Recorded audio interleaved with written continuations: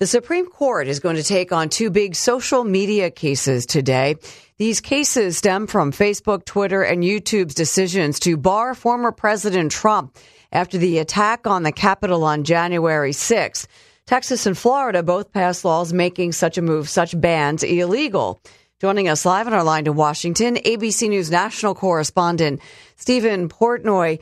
Stephen, good morning. What could this mean for not only what we see online, but perhaps what we say online? Well, that's it. It's exactly right, which is why this is being called one of the most important First Amendment cases of the Internet era. The justices are being asked to set the terms of online free speech for decades to come. And you're right to note that this started with January 6th and the decision by the main social media companies, Facebook, YouTube, Twitter, Instagram, to ban former President Trump from their platforms in that moment.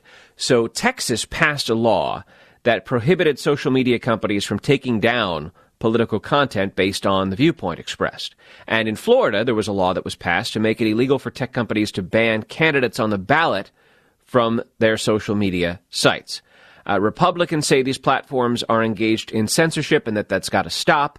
But these companies say that they have a First Amendment right to set their own standards the way that newspaper publishers set their own standards for determining what's in the paper and what's not. And the companies say that state laws like this in varying jurisdictions could end up forcing them to carry hate speech, misinformation, other malicious content. So the oral arguments will be held this morning, and then ultimately the justices would be expected to rule on the case by June.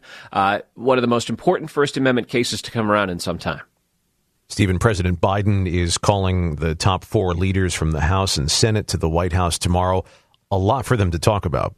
We have two separate deadlines ahead. The first is at the end of this week, and the second is at the end of next week on government funding. If there's no agreement by Friday of this week, you could see a partial government shutdown. We've been talking about this for quite a while, since Republicans took over the House of Representatives last year. And ever since then, there have been these stopgap measures to extend government funding and avert a shutdown. Well, we may be at the end of the road of those agreements. Speaker Mike Johnson is under tremendous pressure from his right flank to achieve some sort of policy win in these negotiations rather than just kicking the can down the road. So Republicans have proposed a variety of reforms to laws that Democrats find unacceptable, poison pills. And so because there's not agreement on these points, there's not yet a deal on spending. The president is calling the big four congressional leaders, the leaders of the House and Senate on both sides of the aisle, to the White House tomorrow for talks. Stephen, thank you. That's ABC News national correspondent Stephen Portnoy on our line to Washington.